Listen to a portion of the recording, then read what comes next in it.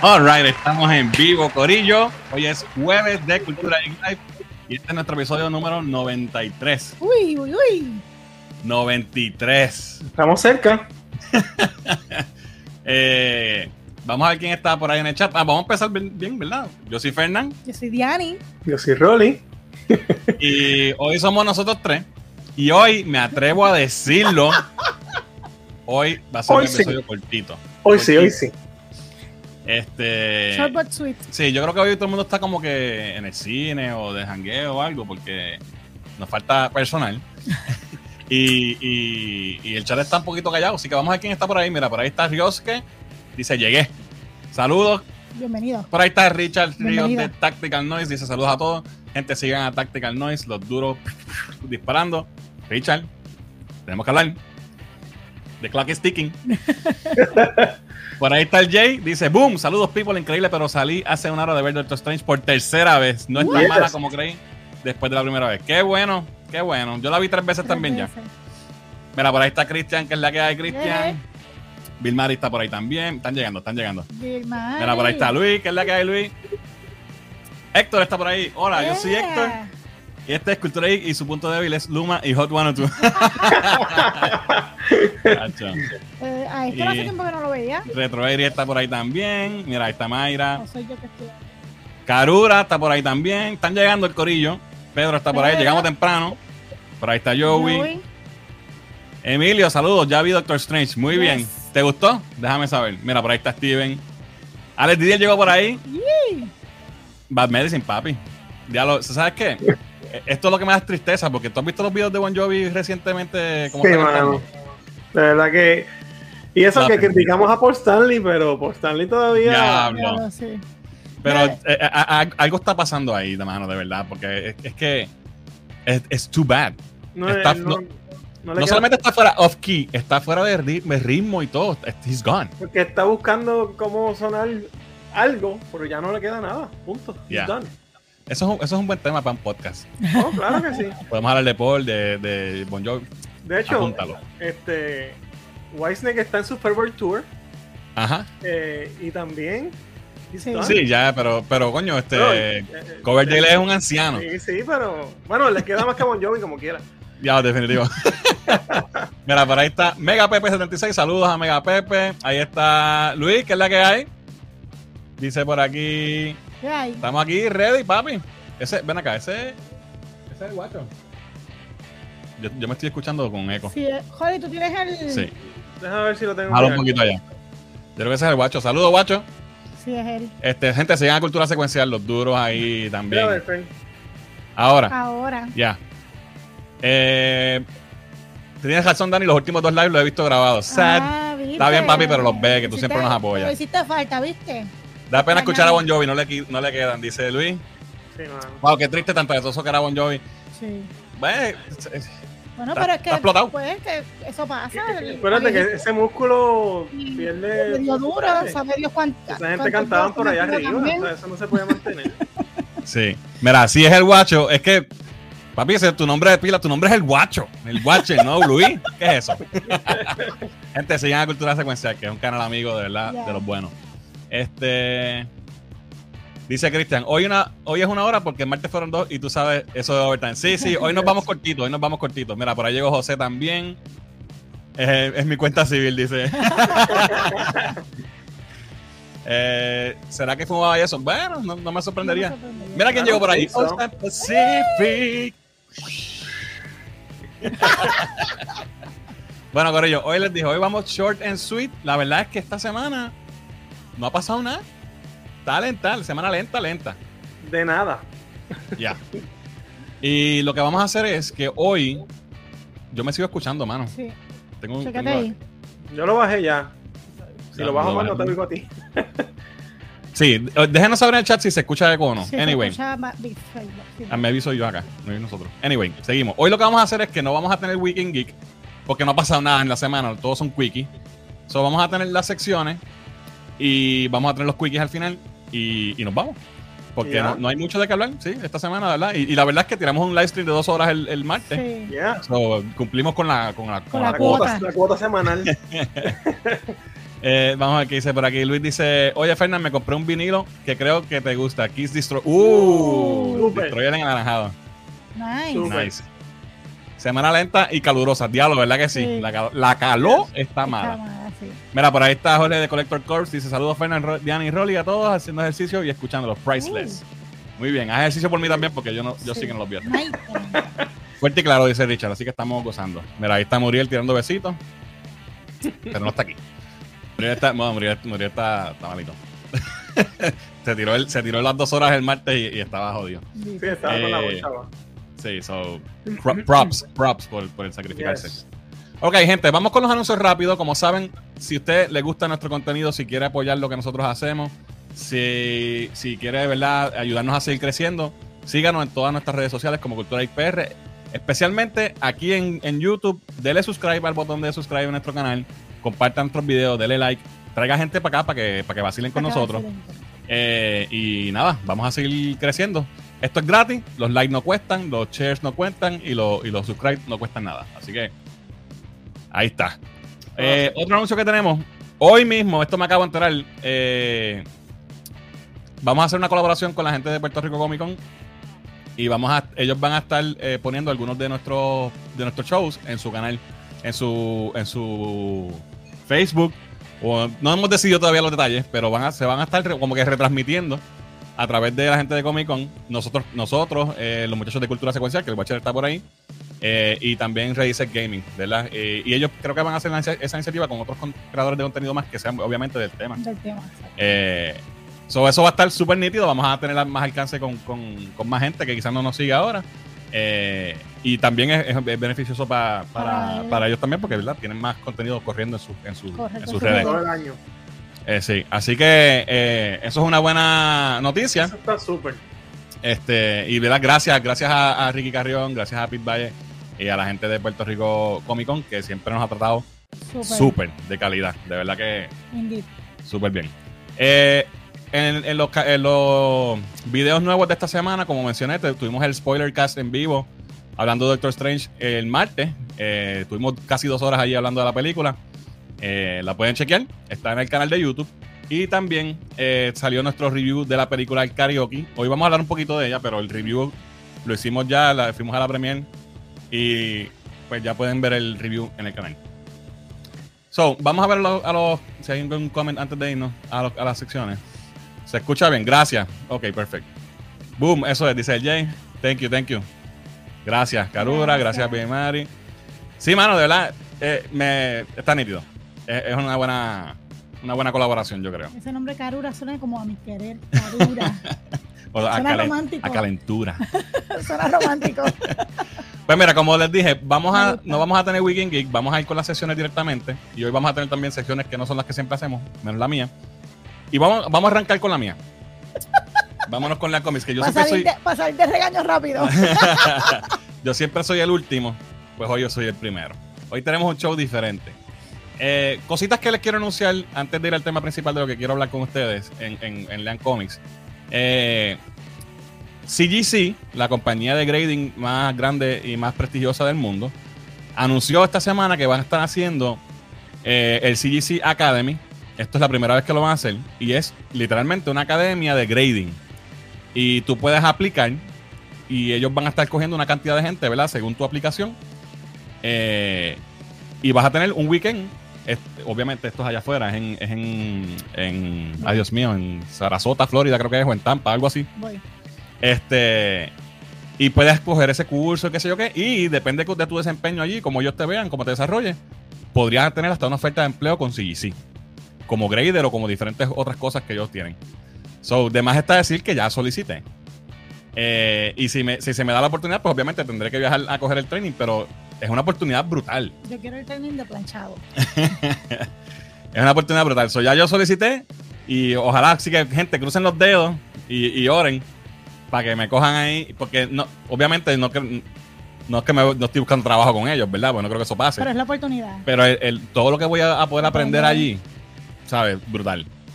Más que puedo llevarme de cómics y dejarlo el que ellos hagan esto ahora mismo te demuestra el auge que hay ahora mismo en lo que es grading Yes. Y todo lo que es el comic book world en lo que son back issues, ¿no? ¿Verdad? Y todo eso. Y hasta los moderns también. El grading ahora es vital. Eso no estaba antes. Oye, estamos en un momento, y lo hemos hablado otras veces, estamos en un momento en la industria de los cómics que hay una expansión heavy, ¿sabes? Hay un auge brutal gracias a las películas, realmente. Claro. Sí, porque ahora está coleccionando cómics personas que nunca habían leído un cómic, que ahora se están interesando, a lo mejor no para leerlo, pero sí para tenerlo y guardarlo y conservarlo. Exacto. Y CGC está expandiendo. Ellos recientemente anunciaron, empezaron a hacer grading de cartas, trading cards, que para Pokémon y todo eso, porque hay otras compañías que las hacen que se dedican más que a eso, que son las más famosas. Ahora ellos están haciendo también videojuegos, van a empezar con eso, o empezaron ya. Que en videojuegos tienen que tumbar a Weta, que son los grandes, que son los más reconocidos, pero sí tienen de Have Power. Sí, tienen magazines también, otras cosas. Y van a hacer ahora también VHS. Grading de VHS, de videocassettes, de películas de videocassette. So, ellos están expandiendo, están invirtiendo chavos, y entonces están haciendo esto para buscar talento. So, está gufiado. Si les interesa, lo pueden hacer. Pueden ir a la página de CGC, cgccomics.com, si no me equivoco y allí pueden aplicar para la academia de CGC. Solicitar, correcto. So, eso está súper nítido. Lo otro que les tengo en Lean Comics, hoy Marvel tiró este anuncio. Este año se cumplen 60 años del first appearance de Spider-Man. Y sabemos que fue en el cómic Amazing Fantasy número 15. Y cuando vemos, esto es un anuncio para algo que viene, que dice que Amazing, y es la misma letra de Amazing Fantasy. Correcto. So parece que van a hacer algo, ¿verdad? Estamos especulando. Amazing. Algo amazing. Pero algo para el aniversario, ¿verdad? Estamos especulando, ¿verdad? Porque tienes la araña ahí atrás y tienes el logo de Amazing. Yeah. Pero lo brutal es que aquí hay un dream team de escritores y artistas. O sea, Neil Gaiman, que es un dios. Tenemos a Kurt Busiek, tenemos a Oliver Coipel, que es tremendo artista, Barry Dodson también, Dan Slott, un escritor. Dan Slott es el escritor que por más tiempo escribió a Spider-Man. Por años. Y Neil Gaiman, ¿sabes? ¿Qué más podemos decir de Neil Gaiman? Dios mío, la serie de Sandman. ¿Sabes? Brutal. Otra noticia que tengo en el mundo de Lean Comics. Hoy anunció Marvel que va a sacar un personaje nuevo. Y esto, ¿verdad? Ha causado reacciones de ambos bandos. Ha levantado pasiones. Un personaje que se llama, lo tenía que apuntar y no puse mis notas como siempre me pasa. Se llama Escapade. Y es un personaje trans que van a introducir en el cómic de Marvel Voices número 1. Y es un X-Men, ¿no? Es mutante. No sé si va a estar en el equipo de X-Men o en los Marauders o en alguno otro de los equipos que están corriendo. Pero es del grupo de X-Men, de esa parte de Marvel Comics. A mí no me molesta esto porque es un personaje nuevo. A mí lo que me jode a veces es cuando coge un personaje que llevamos 30 años leyendo y de momento ahora tiene un cambio, ¿verdad? De momento. Sí, porque no afecta la historia del personaje. Están creando una historia nueva para los lectores nuevos o los que ya están. Sí, y este cómic va a salir en Marvel Voices Pride, que es un especial que ellos hacen todos los años, y DC también tiene uno de DC Pride, y lo hacen siempre en junio, que es el mes de Pride Month. So, súper nítido. Hablando del personaje como tal, ¿verdad? Dejando aparte eso, que es el atractivo, ¿verdad? De la noticia. El diseño no me encanta. No, está... no sé. Ya. Pero aparentemente ella es una persona que está en la calle o algo así, se tiene que valer por sus wits. Y como que tiene que estar robando y cosas, y entonces la van a encontrar en el equipo, y maybe no sea su suit final, una vez sea un X-Men o lo que sea. So, nada, eso lo anunciaron hoy. Es que tiene un overall con un sí, está bien tecatito el traje. Sí. Deja ver los comentarios antes de entrar al tema real de Lean Comics hoy. El Jay dice, esto sí es multiverso. Vamos a estar con la gente de Comic Con, sí. Es Carla Karura es Carla en japonés. Pues suena romántico, suena bonito. Súper. Mira, por ahí llegó Jerry99. Richard dice, de CGC Academy, Fernan va a sacar la sección Gradeame este. ¿Sabes qué? Ya está. Gracias por el título. Mira, por ahí llegó Giancarlo Galán, que es la que hay Giancarlo. Jan dice, ahora van a gradear hasta los calzones de actores. Oye, no te sorprendas. Pensé que se llamaría April O'Neil. por el suit de... Porque tiene el overol amarillo. Ah, el personaje. Y el pelo rojo. Es que no cae en cuál fue la noticia. Es verdad. Mira, Jan dice, nítido, es un personaje nuevo que puede hacer su propio nombre, no es forzador. Exacto. La ropa me recuerda a Wolverine. Tiene el colorcito más o menos. Tiene el color scheme.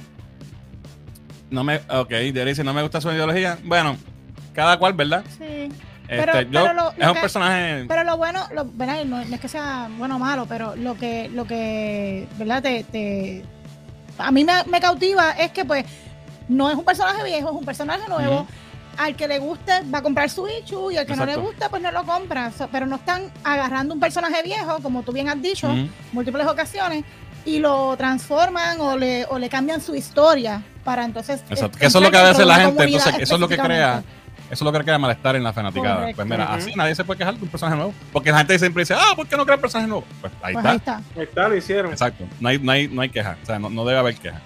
Anyway, vamos entonces a lo que quería hablarles realmente hoy en Lean Comics. La semana pasada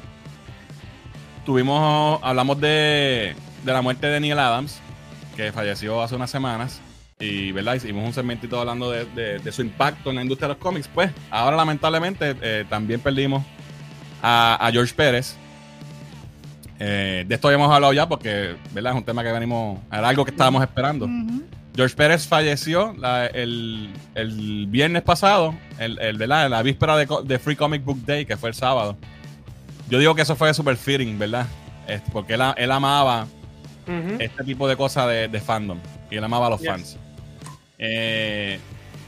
¿Verdad? Como habíamos hablado en episodios anteriores, George padecía de cáncer del páncreas y estaba bien, ¿sabes? Él tomó la decisión de no buscar tratamiento porque el outlook no era muy bueno y dijo, no vale la pena yo perder mis últimos días sufriendo. Voy a disfrutarlo con mi familia y pues cuando sea. Y eso fue lo que hizo. Él dijo, yo quiero disfrutarlo con mi familia y mis fans. Y eso fue lo que hizo hasta donde pudo. Y pues, lamentablemente se nos fue. George Pérez es un tipo que yo nunca he escuchado a nadie hablar mal de él. Todo el mundo lo quería. Si tú lees los comentarios de los creadores de cómics ¿verdad? Que se han expresado después de su muerte, todo el mundo dice que él era el tremendo artista, pero era la mejor persona. Un tipo siempre feliz, un tipo que siempre tenía un abrazo para todo el mundo, no importa quién fuera, humilde, un ser humano espectacular. Un buenazo. George Pérez empezó. Hay un video que les voy a recomendar ahorita que vean, que es una entrevista, es un panel que él hizo cuando anunció su retiro, que está bien bueno. Él se enamoró de los cómics a los 4 años. Empezó a leer cómics. Y su primer cómic fue un cómic de Batman, Detective Comics, de la época antes de Neil Adams, en la época Hokey. Sí, eso tiene que haber sido en los early 60s, ¿verdad? 50 somethings, late 50s. Y desde ahí se enamoró. Él dice que su primera influencia, su artista que le impactó fue Curt Swan, que fue un artista de Superman por años. El artista. Exacto. Todo el Silver Age. Y pues, George Pérez fue uno de los artistas, después de Neil Adams, más importantes de la época de Copper Age para acá, de Bronze Age, perdón, para acá, de los 70s para acá. Tuvo su primer trabajo impreso profesionalmente en Astonishing Tales número 25, que es la primera aparición de Deathlock. Porque él, cuando él empezó que se enamoró de los cómics y empezó a querer ser artista, empezó a dibujar. Ellos eran pobres, de hecho, de ascendencia puertorriqueña. Sus padres son boricuas, y él nació en Brooklyn, Estados Unidos, en Nueva York. Y eran gente con escasos recursos. Y él dice que él dibujaba en las bolsas de la compra, porque no tenía ni papel para dibujar. Y ahí fue que él empezó a dibujar. Y él usó los cómics para escapar ¿verdad? de su vida difícil. Dice que eso lo salvó la vida porque lo sacó de la calle y de las gangas, que él nunca estuvo en nada de eso metido, porque él estaba envuelto en los cómics, pero que eso también lo hizo como un outsider, porque no estaba, toda la gente de su grupo de edad estaba en esa mierda. Exacto. Y él se sentía como un outsider. Y eso es algo que él siempre dice, como que eso fue algo que él se identificó con muchos de los personajes. Que muchos de estos personajes, como los X-Men, por ejemplo, Superman, son outsiders. Pues Superman es un tipo que viene de otro planeta. A los 19 años, él empezó a trabajar profesionalmente porque el artista que creó el Deathlock, que se llama Dan Buckler, si no me equivoco, lo contrató como asistente para él porque había visto su portfolio en una convención. Y él no dibuja el cómic, él dibuja un strip que hay al final, una sola página o dos. Pero de ahí se dio a conocer y rápidamente él de ahí brincó a Avengers. Y lo que pasa con George Pérez y su estilo, porque él es reconocido por dibujar múltiples cantidades de héroes, de personajes y ser el maestro en eso. Él siempre su sueño siempre fue crear cómics. Y a la vez que él tuvo esa primera oportunidad, él siempre tenía como que esta necesidad de probarse. Porque él decía, este es mi sueño, yo tengo que valer lo que me están pagando. Sí. Y él siempre se sentía, no, tengo que hacer más, porque yo tengo que, ¿verdad? No puedo perder esto. Y estamos hablando de un maestro. Y él dice que toda su vida esa fue su motivación. Y entonces, pues, en aquella época, los cómics de equipos como Avengers, Justice League, X-Men, el page rate era el mismo que para un cómic de Spider-Man, por ejemplo. Entonces, tú estás dibujando Avengers, tienes que dibujar, ¿cuántos? 5 o 6 superhéroes en cada página. Mientras el que dibuja a Spider-Man dibuja más que uno.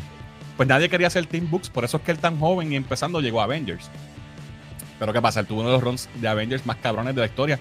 Hoy día, ahora mismo en el cine está Doctor Strange, el run donde sale Chthon y Wondagore y todas estas cuestiones que mencionan en la película que está en el cine ahora mismo, lo dibujó George Pérez cuando lo estaba escribiendo Roy Thomas, cuando lo estaba escribiendo Jim Shooter. ¿Sabes? Él desde jovencito empezó a trabajar con autores bien brutales y siempre tenía esta cuestión de que él quería cram every page con detalle para que se viera espectacular. Él menciona a sus héroes de la página, ¿verdad? A sus héroes artistas, a Kurt Swan, Jack Kirby, a Neil Adams, que hablamos de él la semana pasada, a sus propios contemporáneos como Barry Windsor Smith y Jim Starlin. Menciona también a John Buscema, ¿sabes? Él era un fan full del género que logró vivir su sueño y crear cómics y ser uno de los mejores. So, si tú has visto Avengers Infinity War, Avengers Endgame y te gustó el Infinity Gauntlet y eso, quien dibujó esa serie, por lo menos los primeros 4 issues, fue George Pérez. Después fue Ron Lim. Después fue Ron Lim. De hecho, él dice que ese cómic se lo debieron haber dado a Ron Lim desde el principio, porque él venía con Jim Starlin haciendo la historia por un año en Silver Surfer. Y él llegó, porque él estuvo fuera de Marvel como por varios años, 5 o 6 años. Y él dijo, cuando volvió a Marvel, dice, yo quiero volver con un libro que esté brutal. Quiero venir a partirla, para que si me estaban extrañando, pues mira, aquí está. Y entonces le ofrecieron Infinity Gauntlet, pero se tuvo que quitar la mitad del libro porque estaba haciendo otro crossover en DC, que era War of the Gods. Y pues no podía con todo. Pero para que no pensara la gente que se fue encojonado o algo así, él siguió haciendo los inks en las portadas de Ron Lee. Infinity Gauntlet, George Pérez, check, un clásico. Su run de Wonder Woman cambió fundamentalmente al personaje. El personaje de Wonder Woman que conocemos hoy día no es la Wonder Woman de William Moulton Marston, que fue el que la creó, es la Wonder Woman de George Pérez. La película de Wonder Woman coge muchísimo de su run. Las Amazonas, el estilo de las Amazonas, todo el background mitológico. Exacto, porque él lo hizo. Wonder Woman era Superman mujer, básicamente. Una héroe nada más, una superhéroe, pero él lo hizo un cómic de fantasía y mitología. Él dice que eso era lo que él quería hacer con ese cómic, porque siempre lo había escrito como un superhéroe nada más, y ella es mucho más que eso. Cuando pasó Crisis, que también fue él, que rebotearon todos los cómics de DC, él no iba a ser Wonder Woman. Había una persona que estaba escribiendo, tenían un pitch que iban a hacer, y él dice que cuando él lo vio, él dijo, yo no puedo permitir esto. En el primer cómic, cuando Wonder Woman llegaba a Man's World, ¿verdad? Al mundo del hombre, en ese primer cómic, unos tipos la tratan de violar. Y ella termina ese cómic en un shelter para mujeres. Ese fue el que querían publicar. Oh my God. Wow. Y él dijo, ¿qué? ¿Sabes? No. Y entonces habló con el editor, la editora del cómic, le hizo el pitch y ellos decidieron aguantar, darle un par de meses. Salió después, más tarde que Man of Steel y los otros reboots. Por eso fue. Entonces el autor que tenían ya estaba contratado. El tipo se quedó trabajando con George, pero el que estaba poniendo ahí toda la historia era George. Exploten era George y el tipo hacía los scripts. Sí, pero el tipo tuvo 2 issues. Sí. El segundo issue dijo, esto es de él, me voy para el carajo. Y se fue. Y entonces le pusieron a Len Wein para que hiciera los diálogos en lo que él aprendía, porque Wonder Woman fue su primer trabajo como escritor.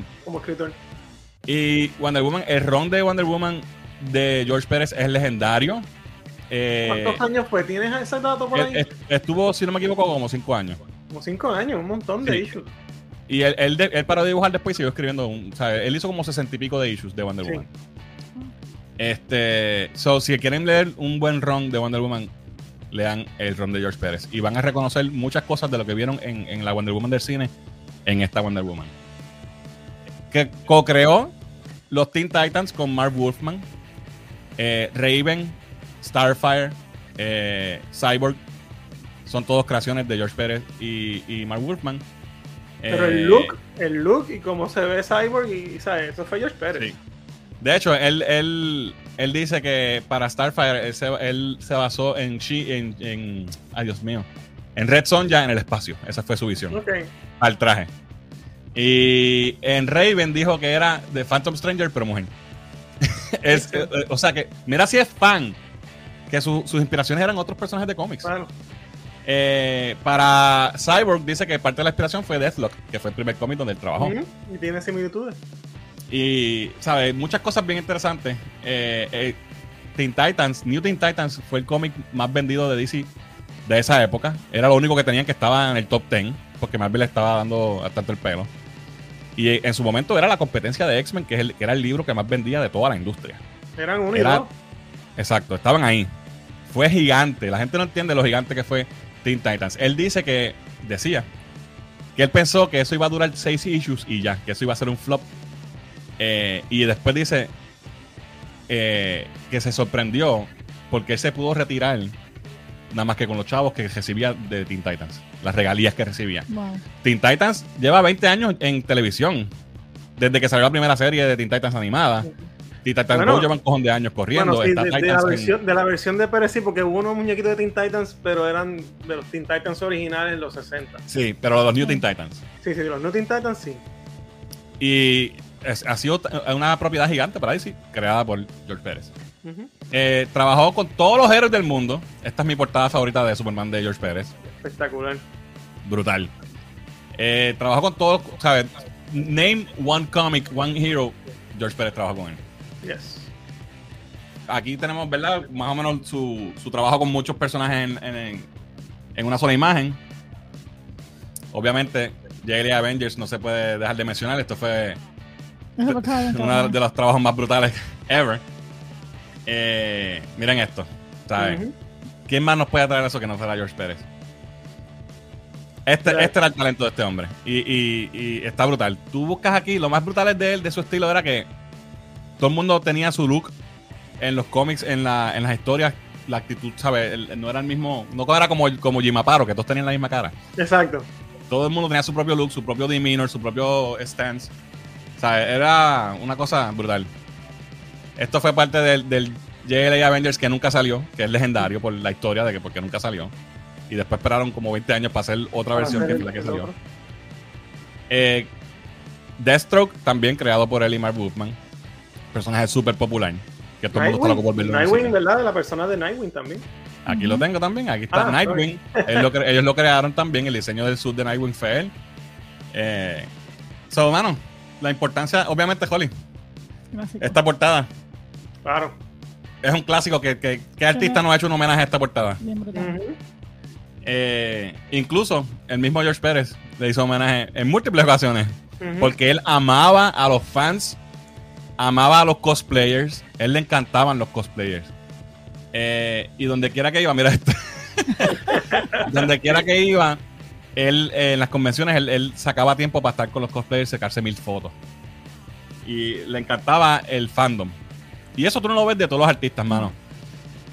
Mirado aquí con Jodeado de Wonder Woman. Que ese es su trabajo. Él dice que esa era su pride de su carrera. Siempre fue Wonder Woman. Eso yo creo que el rol más grande en un solo título fue ese, ¿no? De él. Yo creo que sí. Y Teen Titans también estuvo un rato. Aunque Avengers también tuvo un rato. También. Sí. Es que él tuvo una carrera brutal. Mira esto. ¿Sabes? Él amaba el fandom. Y eso, mano, lo hacía. No, de verdad Guy. Ahí, Guy. Ok, es que tengo la pantalla en el medio aquí. Sí, se ve brutal. El caballote, papi. Esta fue una de las últimas fotos que le sacaron. Él visitó las oficinas de DC Comics hace poco, ¿verdad? Porque él aprovechó el tiempo que le quedaba para estar con los fans de lo que pudo. Visitó a DC. Muchos artistas de cómics estuvieron con él, lo visitaron y pudieron, ¿verdad? Tener esa última conversación, que es algo que bueno que él tuvo la oportunidad de hacer eso. By the way, el cómic de LA Avengers, DC y Marvel se pusieron de acuerdo por primera vez en décadas para publicar algo juntos, porque ellos no hacen nada hace años. Eso se rompió. Uh-huh. Y por él, porque los recaudos iban a ser para sus causas y su tratamiento y eso, que no le hacía falta realmente, era más bien para sus causas. Porque otra cosa que no he mencionado, George Pérez era un filántropo, loco. Él levantó cientos de miles de dólares para múltiples, más de 20, 30 charities. Uh-huh. Fue fundador del Hero Initiative, que es una ¿cómo se dice charity en español? Caridad, caritativa. No sé. Una organización caritativa que es para los artistas de cómics, para que muchos de ellos son un freelance, no tienen seguro médico, no tienen plan médico, no tienen beneficios. The Hero Initiative se dedica a ayudar a esas personas que por ejemplo, a muchos artistas que de los 60, 70 que estaban sin trabajo por años y estaban jodidos. Hero Initiative los ayudó con sus bills médicos y ese tipo de cosas. Y él fue del ¿cómo se dice? El board. El chairman. Por años. De la Junta. Uh-huh. Por años. Y fue fundador de esa caridad. Nada, mano, George Pérez era un ser humano espectacular. Si quieren ver de sus palabras, más o menos parte de su comienzo, él también era loco con su esposa. Ese tipo vivía enamorado y estaba casado con ella desde los 80.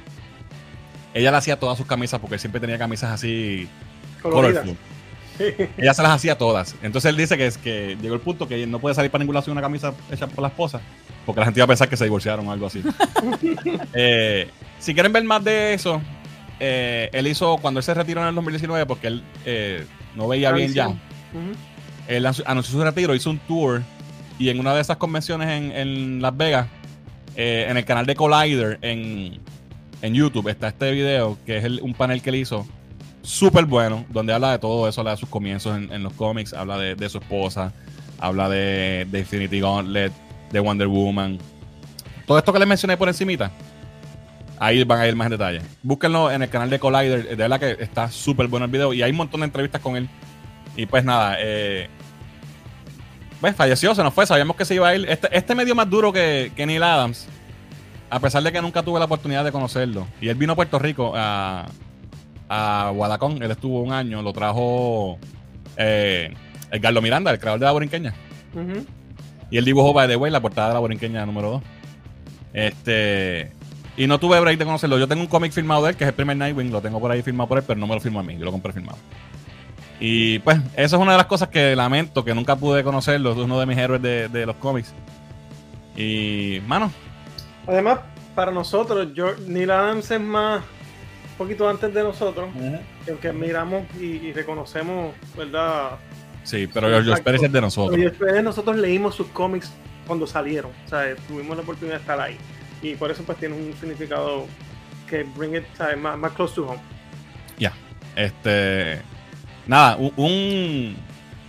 una leyenda con sangre puertorriqueña en las venas. Uh-huh. Y que se encojonaba que le dijeran George Pérez. Le decía, dime George Pérez, carajo. Así que nada, quería traerles un poquito de eso para que conocieran más de esta leyenda, de este pilar del mundo de los cómics. Y pues lamentamos mucho su partida. Así es. Rolly, tírate esta, llevo jato hablando. Háblame de esto, que tiene que ver con cómics y con figuras. Vaya, sí. Como habíamos, ya eso se había anunciado en las redes y yo creo que lo habíamos hablado aquí en el canal en algún momento. Pero ya hoy por fin tenemos precio y tenemos pre-orders, ya podemos reservarlo. Son los cómics estos con lo que se llaman los Page Punchers, son de DC Direct, pero realmente es McFarlane. Y estos cómics pues traen una figurita de 3 pulgadas, 3 punto algo pulgadas, es pequeñita. trae el cómic y trae la figurita y las pueden ver. Las figuritas se ven bastante cute. Yo creo que son del tamaño como las de Star Wars originales. Va a ser tan chiquitas, ¿verdad? Sí, y tienen su detalle y todo, tan chévere. Van a tener, por lo menos donde yo las vi en Big Bag Toy Store, las puedes reservar, van a costar $11.99 cada una. Hay 4 que anunciaron ya vimos a Flash, Batman, tenemos entonces esta de Superman, y la próxima, la otra que viene es la de Black Adam, exacto. So, estas 4 figuritas están ya disponibles, traen su cómic, traen la figura, $11.99 y salen en agosto de este año y están para reservar ahí. Cuando McFarlane la anunció originalmente, le había dicho el precio de $9.99. No sé si otros retailers la tengan a ese precio, pero por lo menos en Big Bag Toys están en 12 pesitos. O sea, están en 2 pesitos más. Yo quiero la de, por lo menos la de diablo. Voy a tener que comprar la de Batman, la de Flash y la de Superman. Esas las quiero. Y maybe comprar las 4 porque es que nada más que por el coleccionar el cómic, ¿verdad? Porque es un printing. Y va a tener una edición del cómic con el page puncher y a lo mejor pues, puede tener, quién sabe. Nada, voy a ir a los comentarios. Está explotado. Y entonces vamos a la próxima sesión, Holly. Avísale a Jan. Pues dale, voy a buscar al nene. Sí, déjame ir a los comments rapidito. ¿Dónde me quedé? Por aquí.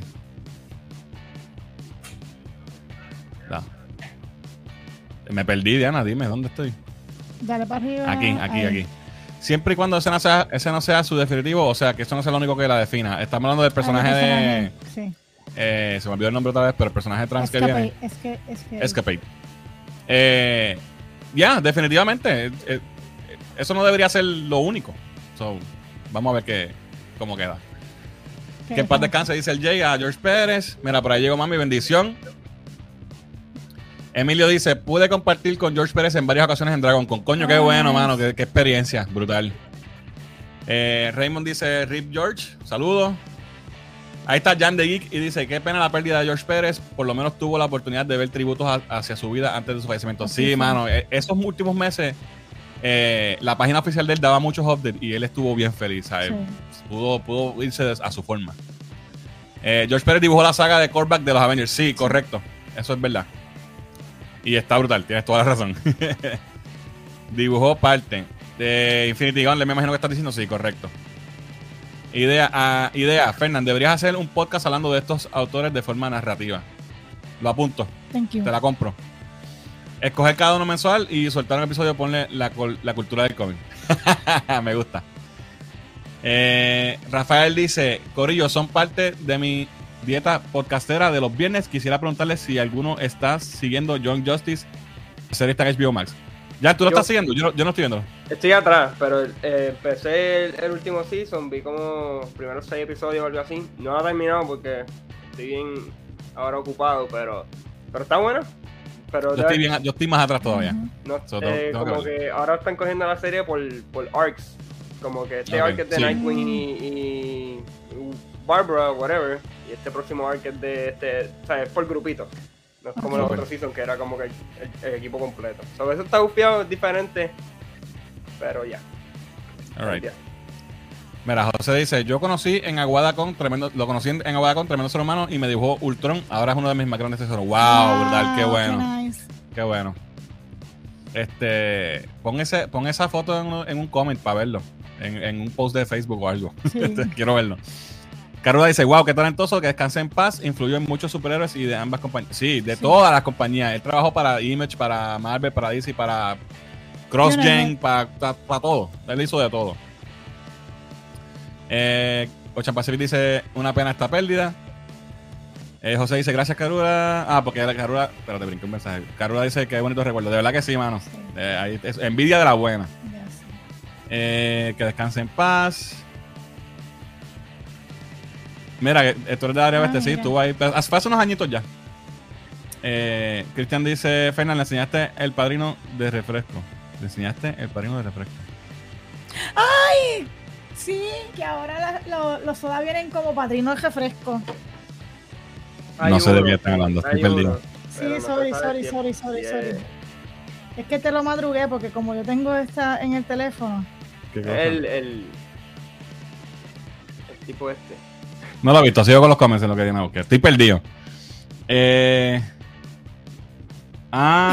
cool. El Wampa. No había visto eso, Cristian, mala mía. Sorry, fue que me salió una notificación y lo vi. Y por eso no lo vi. Ok. Mira, ahí llegó el que tenía que llegar. Justin League dice: llegué, ya saben dónde estoy, solo quiero decir un refrán. Se los chupó la bruja. Que madness, los que no le gustó, pues. Exacto, exacto, Jan, pues. Los que no le gustó. Mira, ahí te mandan un besito, Jan, para que te contente. Pero le hizo Ocha. Sam, sí, se convirtió en chiquito. Yo creo que me compro el de... A eso vamos a hablar ahora, así que... Espérate, mira, por ahí está la chica, es la que hay. Epa. Saludos a la chica, gente, que sigan a Movitoles, que estoy loco por ver qué van a decir, cómo van a destruir a Doctor Strange in the Multiverse of Madness. Jan, ese review te debe gustar. Bueno, vamos con la sección de Jugando Sin Control, a ver qué está pasando en el mundo de los videojuegos, así que Jan, ponnos al día. Cuéntanos. Alright. Bueno, muchos delays, noticias, anuncios nuevos. So, vamos a empezar. Se quedó ahí ahora viendo allí el Rolly. Empezamos con Gotham Knights, que lo acaban de decir ahí en los comentarios. Primero que voy a decir, dropearon Xbox One y PlayStation 4. ¿Qué pasó ahí? ¿Por qué fue eso? No se sabe. Pero después de ver el gameplay y ver, ¿sabes? Necesita tweaks. Las gráficas necesitan tweaks y yo creo que lo dropearon por esa misma razón. Como que tienen que enfocarse más bien en el next gen y no perder tiempo. Que no les pase como Cyberpunk. O sea, el juego se ve súper nítido, tiene un open world bien chévere y va a ser co-op, que eso está de show. Pero sí, está en el gameplay faltan problemas de frame rates y un par de texturas que no están muy polished. Pero verá, el juego se ve bien, va a ser super fun jugarlo un Corillo 4, ¿sabes? Eso va a estar brutal. Uno Nightwing, uno Robin, eso va a estar... Sí, eso va a estar super nítido. Anunciaron también los DLC, que tenían la foto ahí, quería hablar de eso. Tiraron los skins de Batman Beyond, de cada uno de ellos, que se ven brutales. Brutal.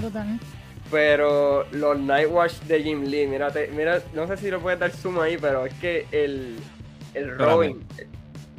No puedo darle zoom. ¿Esto tú dices?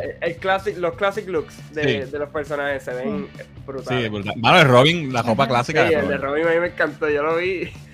So, definitivamente voy a coger esta versión. I need that. Ese Robin es Team, ¿verdad? Ese Robin es Damian.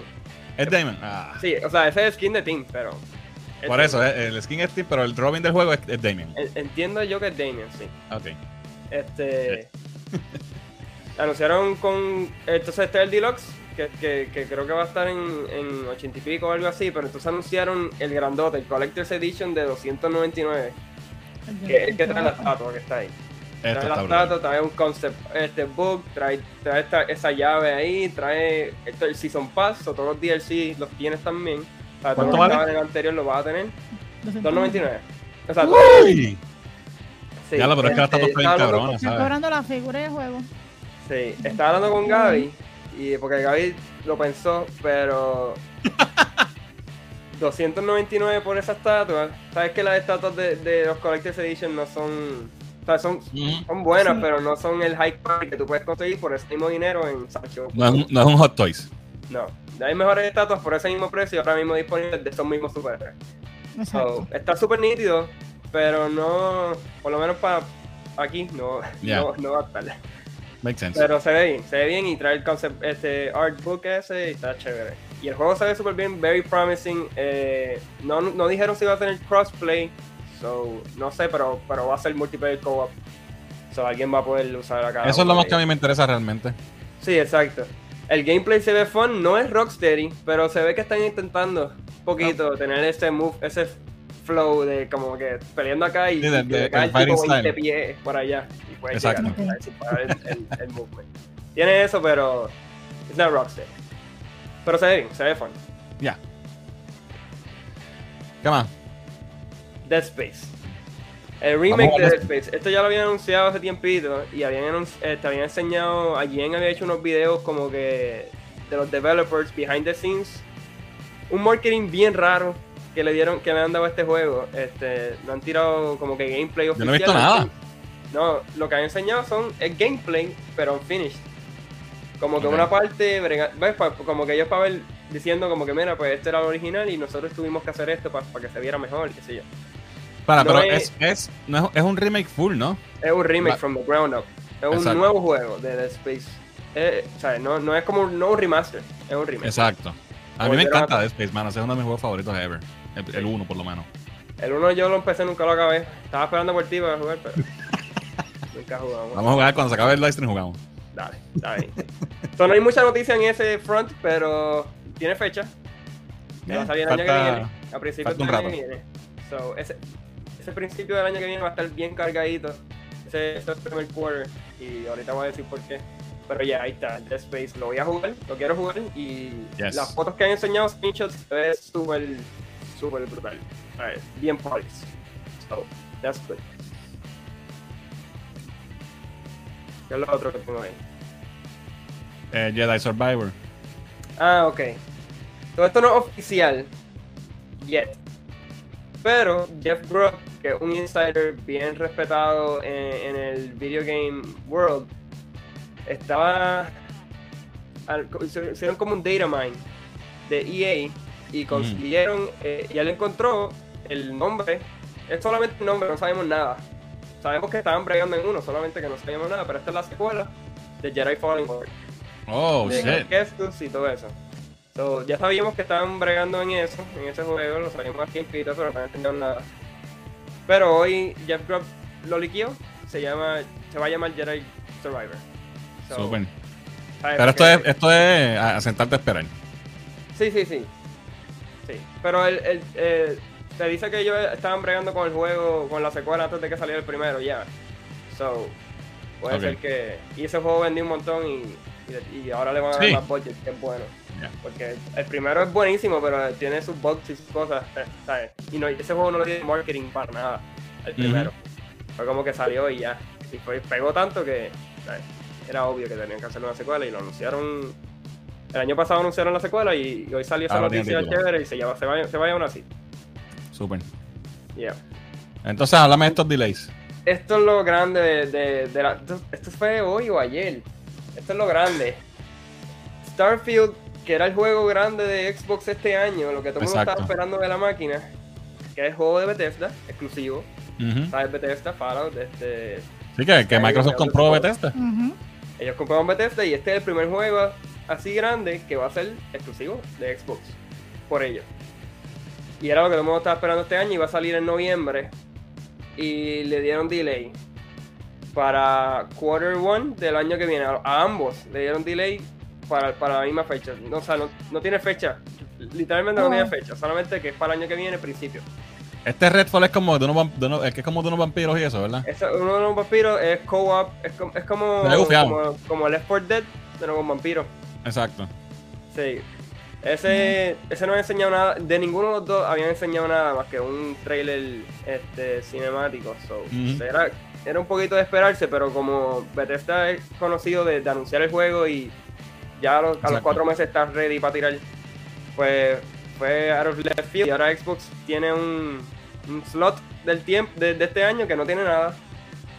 Y eso entonces viene PlayStation va a tirar God of War o sea, la competencia está heavy este año y tienen que buscar algo.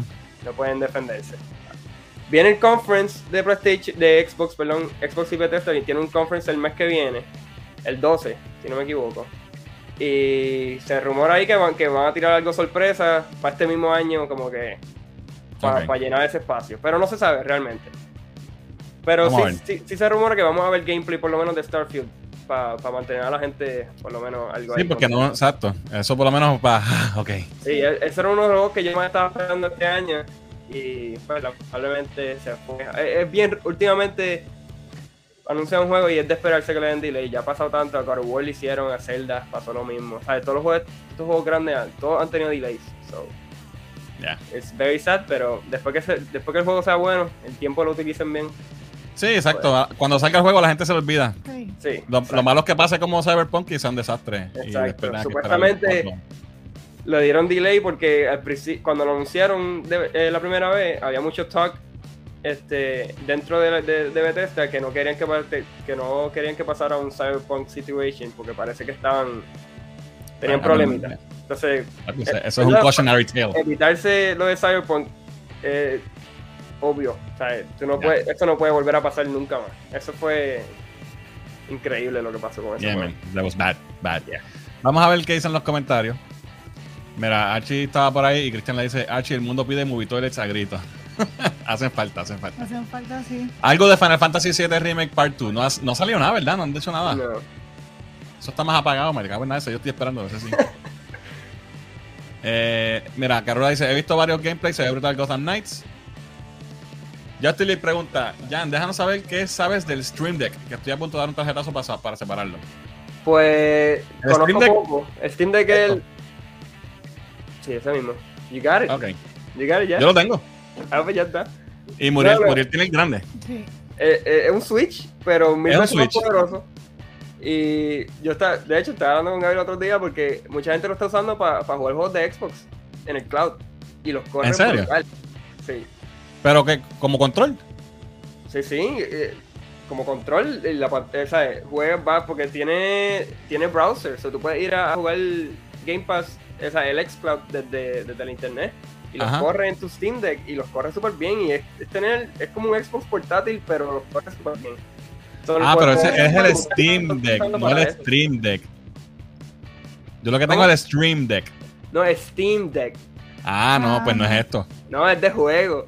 Ah, Ah, sí. yo estaba diciendo, puñeta, ¿cómo vas a jugar en el Stream Deck? No, es un Switch. ¿Tú no has visto el Steam Deck? Sí, el portátil de Steam. Es que Es Sí. bien grandote. esto es un Stream Yo pensé Stream Pensé que Deck. estaba haciendo un chiste. Qué papelón. No, es una Sí, consola. sí. Handheld. Ok. Pero bien Pues mira, grandota. tienes asignación. Vamos a traer algo de eso para la semana que viene. Sí. Para el podemos Steam Deck. hacerlo. Mucha gente ha visto en Twitter que lo está utilizando para eso y corre súper bien y está bien curioso el poder que tiene eso. Está bufiado. Mira, Carola pregunta si hay trial disponible de Gotham Knights. No. Ustedes son Team Xbox, dice Justin Lee. Ya. Yo me tiro más para allá, pero juego de todo. Sí, aquí hay de todo. O sea, los dos tenemos todo. Mira, Carola es Team PlayStation. Yo no uso PlayStation para nada. Mira, Río sí que dice, yo soy Team PlayStation, pero solamente juego los juegos de carrera como Gran Turismo. Ok. El Jay es Team ambas. Aunque me gusta más el Series X. Todo el mundo cogió Ay. el equipo. Espérate, se me fueron los comentarios. Ok, mira, aquí, exacto, todo el mundo está Sí. en sus equipos. Yo soy fan de los RPG, dice Carola, yo también. Dice que desde PS1. Yo estoy brincando los comentarios míos, mira, sí. Ella es Team PlayStation. Ah, pues, si te gustan los Open World, ese de Batman se ve chévere. Team Sim Racer, Mira, dice Río. Carola, Así que Open World Games. jueguen Star Wars Jedi Fallen Order antes de la serie, no se van a arrepentir. Dice Te Justin lo he Lee. dicho, te lo he dicho. Yo no lo he acabado. Tengo que acabarlo. Do it. Es buenísimo. Alright, ya caí en tiempo, Fui yo que estoy brutito, estoy ciego, no tengo los juegos. Mira, Cristian es PC y Switch. Yo realmente no juego casi ya, so. Ya. Has quitado. Yo estoy jugando Alright. Halo ahora.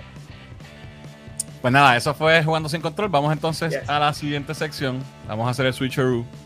Y nos vamos con Best Movie Ever. Como ustedes saben, Best Movie Ever es la sección donde Shazam. ¡Shazam! Tenemos que hacer un efecto con un rayo para que caiga y esconderlo con eso. Dígame el nombre. Okay. Tengo que ver el nombre de Holly, es verdad. Best Movie Ever es la sección donde nosotros hablamos de la mejor película de todos los tiempos. Exacto.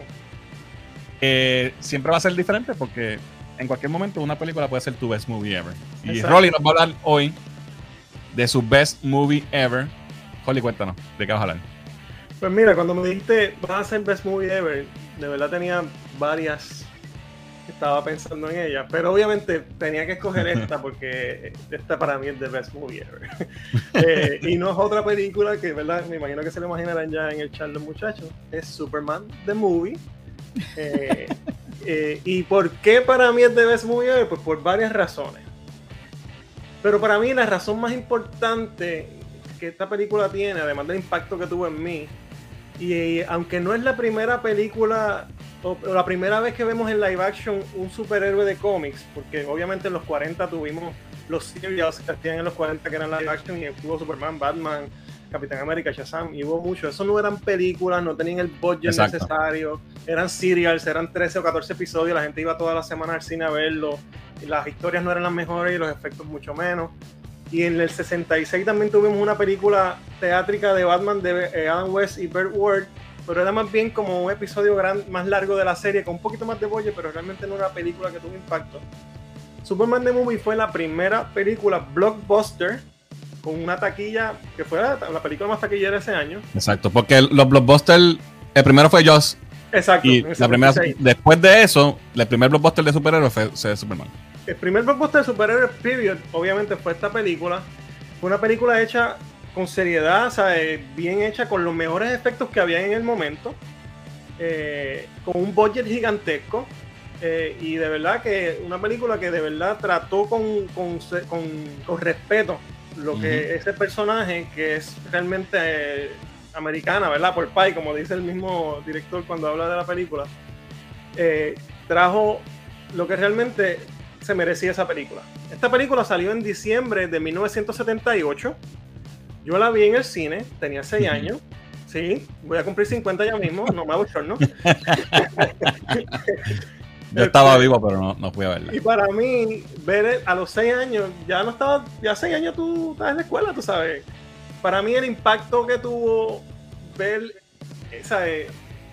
La manera en que Richard Donner, que es el director de esta película, el amor que le puso y el detalle que tiene con cómo el personaje es confeccionado y cómo lo presenta en pantalla, que es algo que habíamos hablado cuando te hablé de lo que iba a hablar hoy. Él tiene un lema que se llama Verisimilitude. No sé si tienes por ahí eso. Exacto. Cuando esta película de hecho fue escrita por Mario Puzo, que es el escritor de las películas de Godfather, del Padrino. Él fue el treatment original, la escribió Mario Puzo, pero la película era más campy, más en el estilo Adam West, Batman, más sátira o parodia. Y cuando Donner le traen de hecho, Donner no iba a ser el primer director, iba a ser Guy Hamilton, que fue un director bien famoso de las películas de James Bond, que por una situación de taxes y cosas, pues no podía trabajar en Inglaterra. Los productores, que son Ilya y Alexander Salkind, pues deciden buscar a Richard Donner, que había tenido un super éxito con The Omen unos años anteriores o el año anterior. Sí, y después obviamente él es famoso por The Goonies y Lethal Weapon y otras películas que hizo luego. Leyenda. Exacto. Cuando este script le llega, que era un script gigantesco, de hecho eran 2 películas, a Donner, y él lo lee y dice, no, esto no es lo que yo quiero hacer con este icono de la cultura americana, ¿vale? Que para nosotros es Superman. Y trae a su amigo Tom Mankiewicz, que fíjate, tiene una conexión con Guy Hamilton porque también escribió películas de James Bond. Exacto. Y ellos cambian radicalmente el tono de la película, reescriben muchas de las cosas y nos dan el producto que pudimos ver aquí. Y lo de Verisimilitude, que es ese lema que él tenía, es que la película tenga su propia honestidad, que aunque estamos viendo un tipo con una capa roja y unas botas rojas volando por ahí, en la historia, en la película, en la realidad de la historia, eso se hace con seriedad, es honesto, es de verdad, no es un chiste, no es campy como Batman. Exacto. Ese Batman de los 60. Y eso es lo que realmente yo creo que creó lo que es tomar los superhéroes, que para ese tiempo eran considerados quizás cosas de niños y no eran arte, eran desechables, como algo icónico y arte. Y en gran parte de las películas de hoy de superhéroes que disfrutamos le deben en cierta medida a esta película, porque abrió esa puerta de que esto era rentable, la gente le gusta, va en masas a verla, y si la haces bien y con seriedad y con el budget necesario, pues vas a tener el producto, ¿verdad? Que a la gente le va a gustar. Obviamente protagonizada por el majestuoso y para mí mi Superman Forever, Christopher Reeve. Marlon Brando como Jor-El. Tenemos también a Gene Hackman como Lex Luthor, Margot Kidder como Lois Lane, Mark McCluer como Jimmy Olsen, entre otros, ¿verdad? Que un cast vasto de excelentes actores. El elenco está cabrón. Sí. Un elenco, o sea, ahí se metió dinero, no era cualquiera. Obviamente Chris Reeve era... Mira, Holly, yo no sé si la gente sabe hoy día lo grande que era Marlon Brando. Oh, definitivo. Brutal. En ese momento, ¿sabes? Eso, él era lo máximo. Lo máximo. Bueno, cobró en aquel momento creo que casi 4 millones por trabajar como 2 semanas. Exacto. Y Jim Hackman estaba pegado también. Jim Hackman ¿sabes? venía de French Connection y era un tipo que estaba súper pegado también. No, eran actores, eran actores de verdad, de renombre. Exacto. Y eso le dio un prestigio a la película también. Chris Reeve obviamente no era conocido en el cine, pero venía de Juilliard School of Arts, que es una escuela súper prestigiosa de actuación. Había estado en Broadway y era un tremendo actor. Obviamente pues no era conocido aún, pero y esa cara bella, ese rostro precioso. Exacto. Además, lo que realmente Chris trae y lo que yo creo que si la ven todavía y los que no la han visto, sé que tenemos mucha gente joven aquí, ¿verdad? Que quizás ni saben lo que es esto. Ya. Pero si te das la oportunidad de verla, obviamente los efectos no van a estar a la altura de los efectos de hoy, pero todavía hay escenas que holds up y hay escenas que se ven bien. Cada vez que él despega y aterriza, se ve espectacular. Todo ese wire work, lo que se hace con wires, eso se ve espectacular todavía. Y recuerden, un año antes había salido Star Wars, o estas dos películas, con los efectos que se hicieron en ese momento, sin nada de CG, todo práctico, miniaturas, ese tipo de cosas, todavía tú las puedes ver y puedes apreciar, ¿verdad?, lo bien hechas que están. Pero hablando de Chris Reeve, lo que quiero decir es la manera en que él hace el dual role de Clark y Superman, la manera en que él divide a las dos personas y tú de verdad te crees que son dos personas distintas, como él cambia su manera de caminar, su manera de hablar. O sea, hay una escena brutal y estoy seguro que sabes cuál te digo, Fernando, cuando él después que está con Lois y vuelven de la cita, que él le va a decir, esa es mi escena favorita que él le va a decir que es Superman, ¿verdad? Que tú ves cómo él cambia todo, la voz, ¿sabes? La postura. Clark, hacer Superman a frente de ti, ¿sabes? Eso para mí es genial. Hay gente que no le gusta el Bumbling Clark que él hizo, ¿verdad? Porque ha habido muchas versiones de Clark. De hecho, tenemos una ahora mismo que no es así, la de Tyler Hoechlin. Y hay espacio para ambos. En aquel momento, pues ese fue la manera en que podían diferenciar más a Superman y que fuera más creíble. Yo creo que funciona súper bien. Esta película, además, generó varias secuelas, no todas de la misma calidad, ¿verdad? Esa escena a mí me encanta un montón, cuando él se da cuenta que no pudo salvar a Lois, porque no podía estar en dos sitios a la vez. Exactamente. Y va para atrás, eso está bien cabrón, a mí me encantó eso. Este tiro, cabrón. Sí. Y tú sabes que ese tipo de tiro, cuando él está de frente, algo que hay que ver también, el tagline de la película era You Will Believe a Man Can Fly, ¿verdad? Exacto. Hasta ese momento, todo lo que habíamos visto de Superman, además de la serie, los serials que hablé al principio de los 40, que Superman era muñequito, en los 50 hubo una serie de televisión que tú obviamente ves que él está acostado en algo y atrás le va pasando. Ajá. En esta película, las escenas que son blue screen, que hay muchas, ellos se inventaron algo que no existía. De hecho, se ganaron un Oscar técnico por esta película, por una cámara que da la vuelta, el piso es lo que refleja la imagen. Tú estás parado, pero la cámara da vueltas alrededor tuyo y daba un efecto. Podías ver a Superman de ambos ángulos, no solamente acostado y que atrás está pasando un background. Y eso pues te daba obviamente hoy no se ve igual de impresionante, como los fotobús de ahora, que da la cámara vuelta y tú estás ahí en el medio. Algo así. Y ahora lo ves en cualquier convención y en aquel momento era blockbuster material. En todas las bodas, en todo el sitio. Sí. Para hablar un poquito de plot, básicamente lo que estamos viendo en esta película es el origen de Superman, ¿verdad? Desde su inicio en Krypton, llega a Kansas, encontrado por los Kents, que tienen una parte bastante grande de toda su niñez y bien vital. Y la película se da el tiempo de enseñarte todas esas etapas. Y aunque la película tiene como 3 actos, ¿verdad? Tenemos Krypton, que es frío allá. De hecho, y eso lo quería decir también, lo de los cristales, lo del hielo, todas esas cosas, esto viene de esta película. En los cómics originales esto no era así.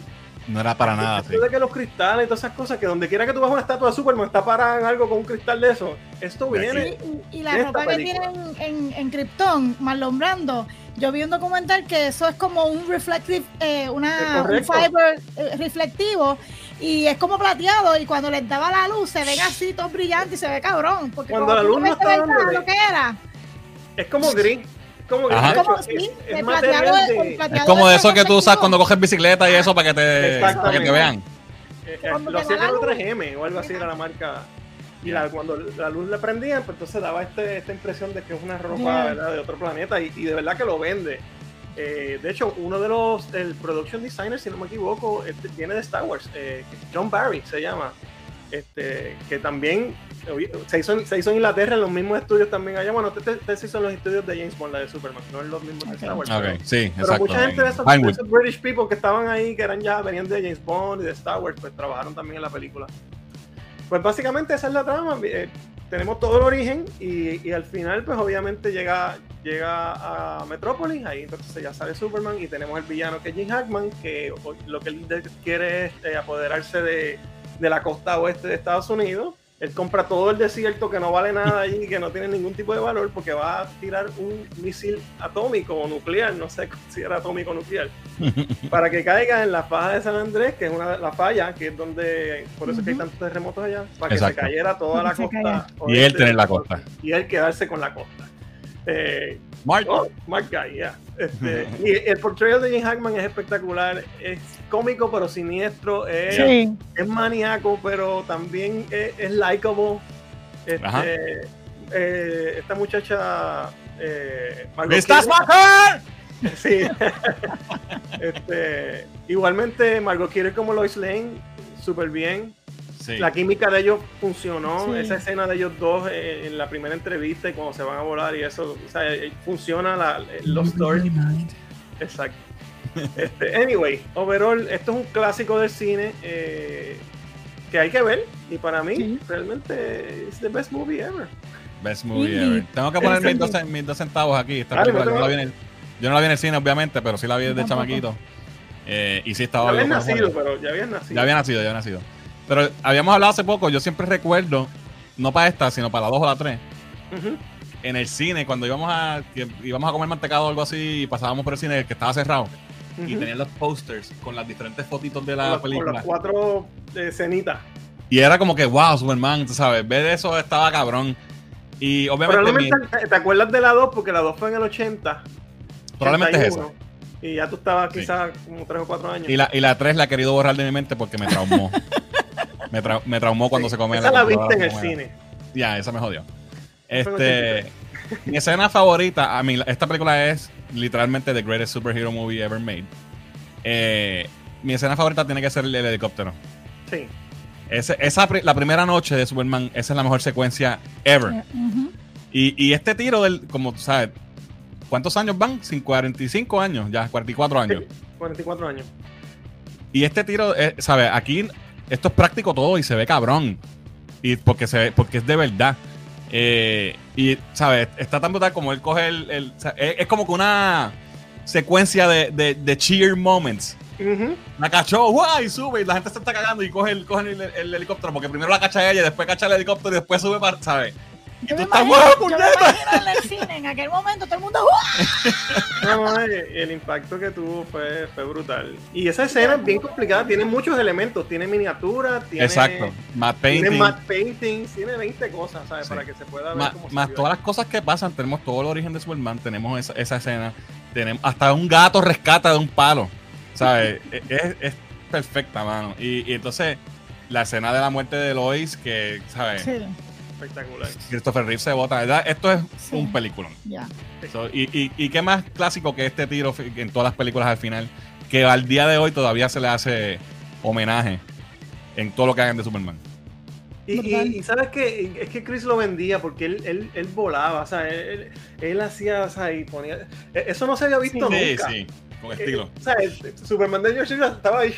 Sí, no, ya. Sí, es verdad, él hacía su gesto y después y cuando coge la mano de Lois que le agarra la mano y la pone así a volar, es una cabrón. Lo vendía súper bien y en verdad oye, otras versiones de Superman me gustan también, nada de hablar mal. Claro, pero para mí this is the best. Cabrón. Y el soundtrack. John Williams. Esa es una de las marchas más famosas al nivel de Indiana Jones y Star Wars. Y tú oyes esa música, sabes que es de Superman. Sí. Mira, yo no soy de escuchar soundtracks, pero yo recuerdo que tú tenías ese CD. Yeah. Y yo lo ponía. Vamos a escuchar Superman, plan. A escucharlo. Todavía yo nunca hago eso con ninguna película, nunca. Es la única que lo he hecho. So, excelente soundtrack. Superman, The Movie, de verdad que es the best movie ever. Yes. So, gracias, Rolly, por traernos eso. Right. Vamos a los comments. Vamos a los comments. Cortito. Fallen Order está durísimo, dice el Jay. Carula dice gracias por la recomendación de Fallen Order. Shazam.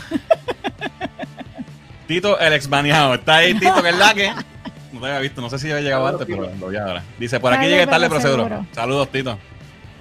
Superman de Movie. Detroit dice, Superman de Movie, tema genial de John Williams y el gran Christopher Reeve. Indeed. Estoy con Rolly, esta movie, la música aún se sigue escuchando y es un clásico, dice Justin League. El impacto de esta película no fue los nenes tirándose de los techos. No. Bueno, nos tiramos de los techos, ¿sabes? ¿Verdad? Sí, como una toalla. Sí. Vivi Crespo, saludos Vivi, dice, maravillosa Superman, aún recuerdo el momento cuando la vi con el recordado Christopher Reeve, Richard Donner, genial. Indeed. No, y que la cara de Christopher Reeve es exactamente... Ese es un Adonis. Es Superman, es cuadrado completo. O sea, él es Superman. Yo veo dos Superman cuando cierro los ojos, a Christopher Reeve o al Superman de los cómics de Dan Jurgens. That's it. Exacto. Esas son las caras de Superman para mí. Giancarlo dice, Superman hasta el sol de hoy nunca ha tenido mejor película y mucho menos actor. Chris Reeve es y siempre será el hombre de acero. Indeed. Yes. Y más cuando sabemos su vida, ¿verdad? Todas las cosas que le pasan. Oh yeah. Ese theme song cuando suena la trompeta. Sí, mano. Mira, Bill Murray dice, es una de mis favoritas. Mami, ahí está Mami, dice, totalmente de acuerdo, ninguno como Christopher Reeve. Mira, ahí está Maisonel, que es la que dice, saludos, pasando por aquí para decir que la 1866 por siempre y para siempre. Mire, pescado, la 1866. No, papá. Será la mejor tienda y le daba cátedra a la 251, 4439, 4301. GameStop Forever, Power to the Players. Ahí saludito a Maiso que trabaja en GameStop con nosotros ahí en la competencia con las tiendas. It is forbidden. Ahí es que y no le importa, lo hace. Se mete en la historia. Se hacía lo que se podía con la tecnología disponible, dice Karura. Se creó tecnología, que está cabrón. Clásico trío cuando él gritó. Cuando él gritó. Sí, no, ese tiro está brutal. Espectacular. Mami ponía las movies y recuerdo una revista de una entrevista de Christopher Reeve en silla de ruedas. Sí, porque él tuvo un accidente. Jorge dice, yo todavía tengo la revista de Starlord que tiene fotos y noticias de la película Superman de esos años. Wow, qué cool. Teníamos póster de Starlord, ¿te acuerdas? Sí. Bien triste la historia de él con la caída del caballo. Mira, por ahí está Nuka Girl, saludos. Saludos a Nuka Girl desde Twitch, que nos está viendo. Jim, tremendo actor. Jim. ¿Qué Jim? Me perdí. Jim, el de Asian Jim. De Office. No sé, Nuka, no sé a qué te referías. Comenta de nuevo, please. Me he disfrutado todo lo que han contado de esa película, dice Mami. Christopher Reeve logró personificar la esencia de Superman en las películas y fuera de la película. Y fue uno de los casos que el personaje se convirtió en su versión. O sea, es de Christopher Reeve para adelante a de Christopher Reeve para atrás. Era diferente. Correcto. Hasta es el marcador de un timeline. Sí. En ese... Jan dice, hasta setean los villanos de la segura. Claro, sabemos que se grabaron back to back, pero aún así es increíble que tomaron el tiempo para eso en una película que nadie sabía lo grande que sería. Oye, hasta eso, ahora tenemos el MCU y todas estas cosas interconectadas. Y ellos tenían el setup de la secuela. La música de Superman es mi ringtone para Rolly, dice Mayra. Marcó demasiado, dice el Jay.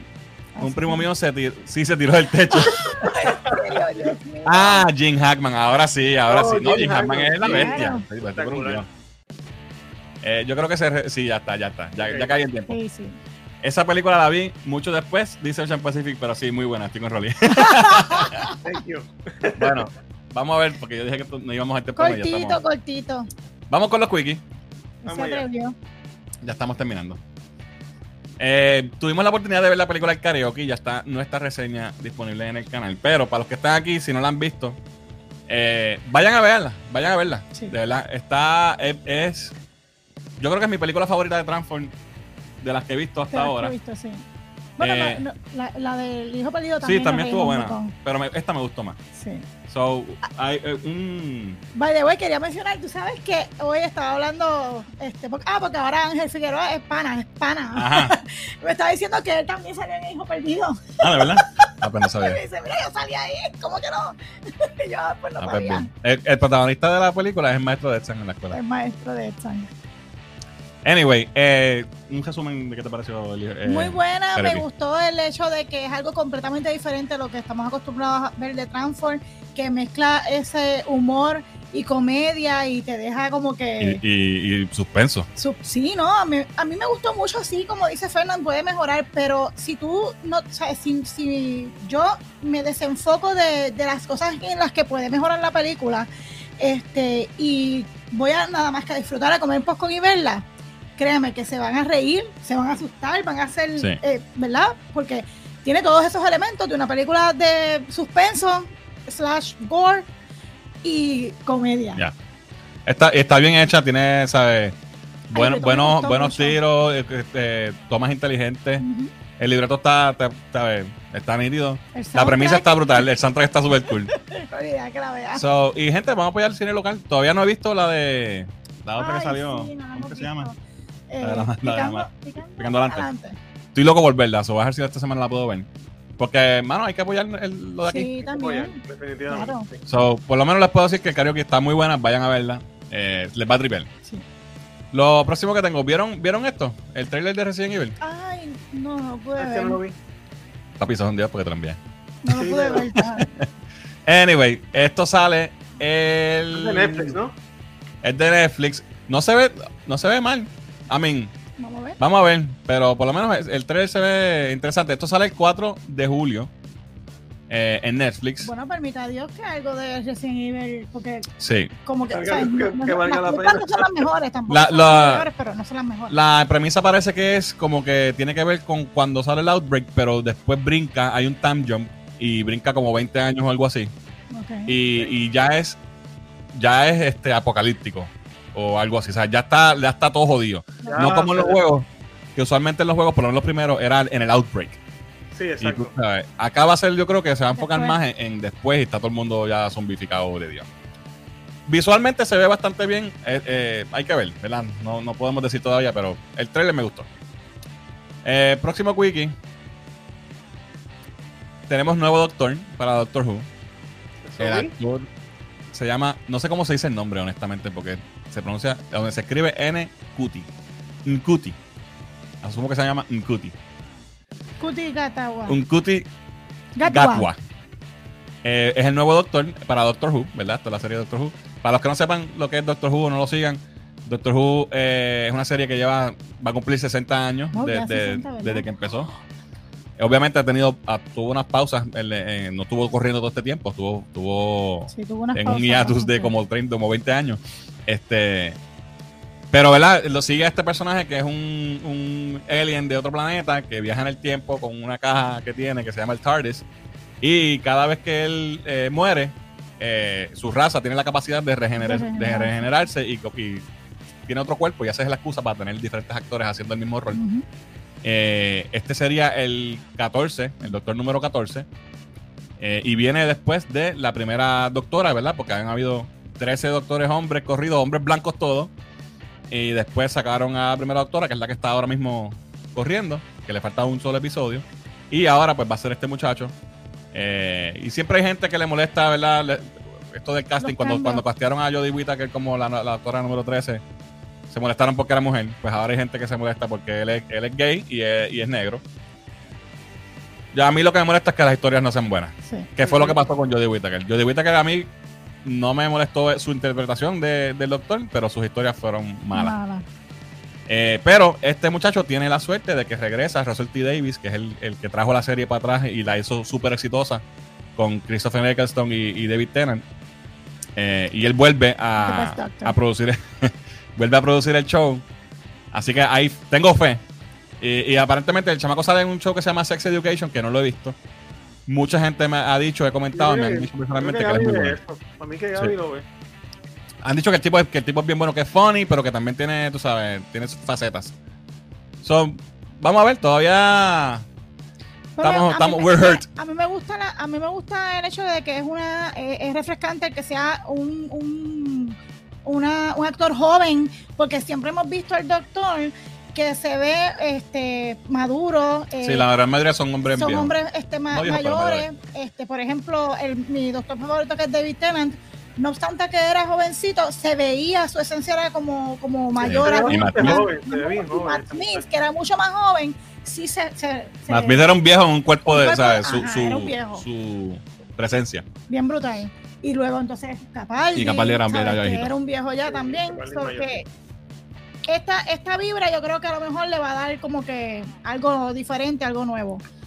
Yo lo que quiero es que Chao sea bueno de nuevo y que me pompee. Porque la verdad que los últimos seasons de Doctor Who los he visto porque es Doctor Who. Yo quiero que la historia vuelva Cero a ser lo que era antes, que nos daban que eran intensas, que eran aventuras, y un sentido de aventura tú, y un sentido de volarte la cabeza. Espectador quería ser un companion man en ese TARDIS. Eso es lo que a mí me gustaba del show, y eso con este otro director no lo logró, y por eso yo abandoné la serie. Mira, aquí ya me está corriendo, dice que él no es gay. Yo había escuchado que era gay, pero puede ser que esté equivocado. Ah, que él tiene un papel gay. Ok. Voy a dejarme los comer rapidito, porque antes de seguir. ¿Dónde me quedé? Por aquí. Gene Hackman, ok. No, pero existe. Mi wiki. Mi wiki, si tiene Amazon Prime y parece de la insomnia, tiene Snake Eyes para ver, créeme, se van a dormir. No la he visto todavía. No la vi nunca tampoco. La calidad de las imágenes está brutal, dice Carura, por lo que vi en los trailers y del sonido de Resident Evil. Eso, vayan a verla. La de karaoke. Sí. Muy buena, vayan a verla. Ángel dice, oye, terrible el programa. ¿Sabían que papi daba las películas en el cine viejo de Atillo y los pósters de cada peli nos los traía? Y ahora dicen que valen billetes. Oh, ¿de verdad? Que los pósters del cine de Atillo. Ok. ¿De verdad? Sí, los pósters, porque él trabajaba en el cine. Ok.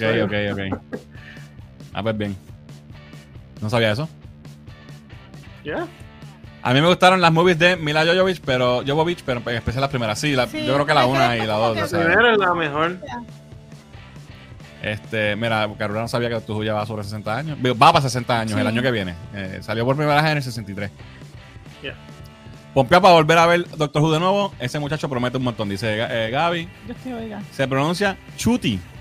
De verdad, no es Cuti. Como cookies. Noodles. Sex Education, el último season estuvo bien flojo, pero su personaje está bien desarrollado en la serie, dice Christian. Caruda dice, hay que recalcar que Doctor Who es de BBC y eso es británico, así que al parecer ellos también tienen racismo marcado.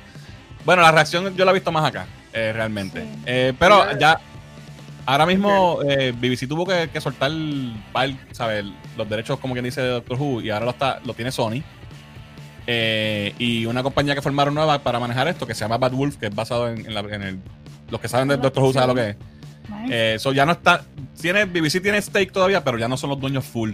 So maybe ahora, como hay otra gente envuelta, maybe sea un poco más comercial de nuevo. Está bien que alguien se meta porque ellos la dejaron caer. Sí, la explotaron. Entonces lo que Jan dijo fue, él nunca ha dicho públicamente si es gay o no. Él tiene un papel gay en la serie de Netflix, Sex Education, pero él nunca ha hablado sobre orientación sexual. Either way, es lo de menos. Exacto, completamente de acuerlo. Pero hay gente, tú sabes, que está viendo eso, y yo lo leí, pero probablemente fue siempre que se asumió. Siempre va a haber drama en todo, no matter what. Próximo wiki. Cobra Kai lo adelantaron para septiembre. El season 5. Esta noticia no creo que a nadie le moleste. Papi, están explicando todos los suscriptores que se le están yendo. Sí, papi, porque Netflix está cogiendo golpes. Ya. No pueden esperar hasta Navidad. No, hay que traer todo ahora. Y es una de las series más vistas, imagínate. Están todo o nada. Todo o nada. Tienen pants on fire. Están ahí, tú sabes. Sí, están corriendo. Próximo wiki. Cancelaron Naomi, no duró un season. No vimos ni dos. No pasamos del tercer episodio, yo creo. Estaba floja, de verdad. No cachó a nadie. Y estamos viendo que muchas de estas series que la gente considera woke están teniendo audiencia. No, porque no todo el mundo está. Ya estamos pasando la etapa que esa inversión ya no está dando resultados. Mientras estamos en eso, digo yo, ¿verdad? Estoy totalmente de acuerdo con la representación de todos los sectores, de todo. Pero la mayoría de la gente es la mayoría de la gente. Exacto. Y la gente quiere ver lo que quiere ver. Solo hay que escucharlo. Claro. Si En no los quiere, shows populares, dinero. importantes, grandes, pues puedes poner personajes diversos y eso está perfecto. Pero no tirarte 20 series cargadas por esta agenda, que no es que esté mal, yo entiendo que lo quieran tener en representación, pero obviamente no está teniendo los frutos económicos ni de audience que se esperaba. Es la realidad. Porque en el mundo real no es así. No es todo. So, y después, tú tienes, la mayoría manda, ¿no? Se supone.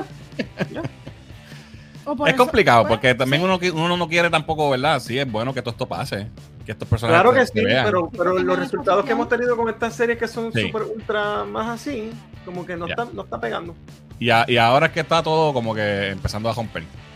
De que no está bregando y que se están cancelando muchas series y cosas de... ¿Verdad? Que se han visto trastocadas, vamos a decir. Próximo wiki, viene una serie de Alan Wake para AMC. Este juego está bien nítido. Es como que terror. Como Stephen King, ¿verdad? Algo así. Exacto, algo así. Me llama la atención que hagan esto. No, lo vi, ¿sabes? Completamente from left field. No me acabo de enterar. Próximo wiki tenemos nuevos posters de Kenobi, Obi-Wan Kenobi con los lightsabers, el de Obi-Wan, el de Vader, el Gran Inquisitor, Reva y Fifth Brother. Esos posters se ven brutales. bien brutales. Ahí están corriendo rumores, no sé, ¿verdad? Hay que esperar a que salga la serie, pero están corriendo rumores que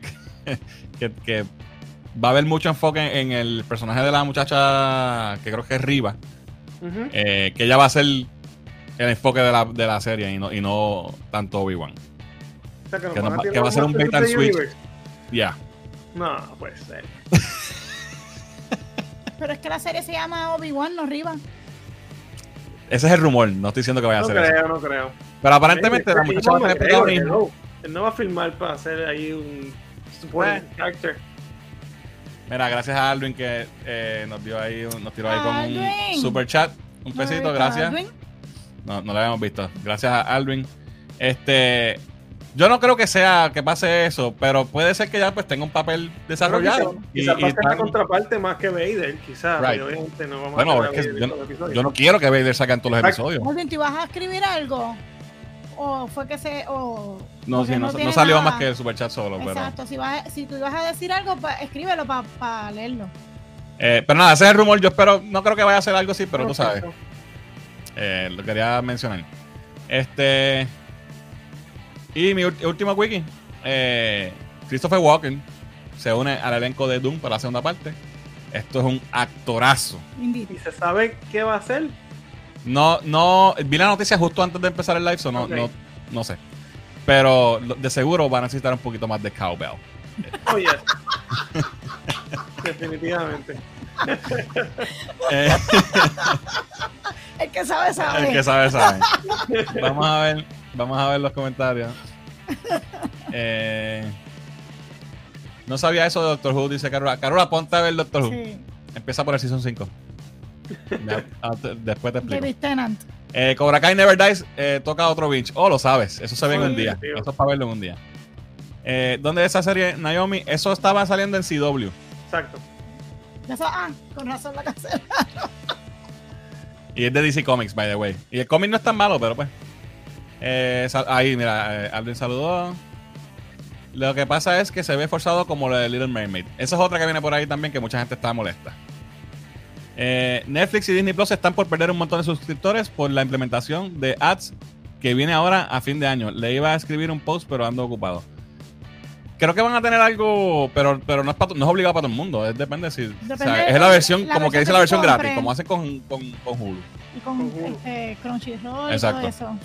No sé. Eso al contrario, si es una versión gratis. Puede ser una oportunidad para tener más gente si la gente que no quiere pagar dice, pues está bien, yo los anuncio. Un tier que pague pero menos y aunque tenga algunos ads. Sí. Mira, Nuka Girl dice brutal todos los posters. Sí, se ven nítidos los lightsabers, de verdad que sí. Hicieron lo de los posters en Twitter. Tú comentabas al post oficial y te enviaban uno de esos posters. No sabía. No sabía eso. Justin dice, Fernan, pregunto, Scarlet Witch versus Circe de Comics, de DC Comics, ¿quién está OP? Bueno, si es la Scarlet Witch de Multiverse of Madness, olvídate. no hay liga. Que no hagan como Boba Fett, que la serie sea de Kenobi. Exacto. Ya tenemos un ejemplo ahí. ¿Ya? Sí, pero enviar el Kenobi, pesito. Kenobi, Gracias. hello. Gracias, Alvin, por enviar el pesito, de verdad. En Boba Fett el protagonista fue en Mandalorian. Pues Riva puede ser la protagonista de Obi-Wan. Oye, y si vienes a ver, y eso lo estaba diciendo yo a los muchachos vacilando, pero vacilando en serio. La protagonista de Moon Knight es Leila. Es su origin story. Si vienes a ver.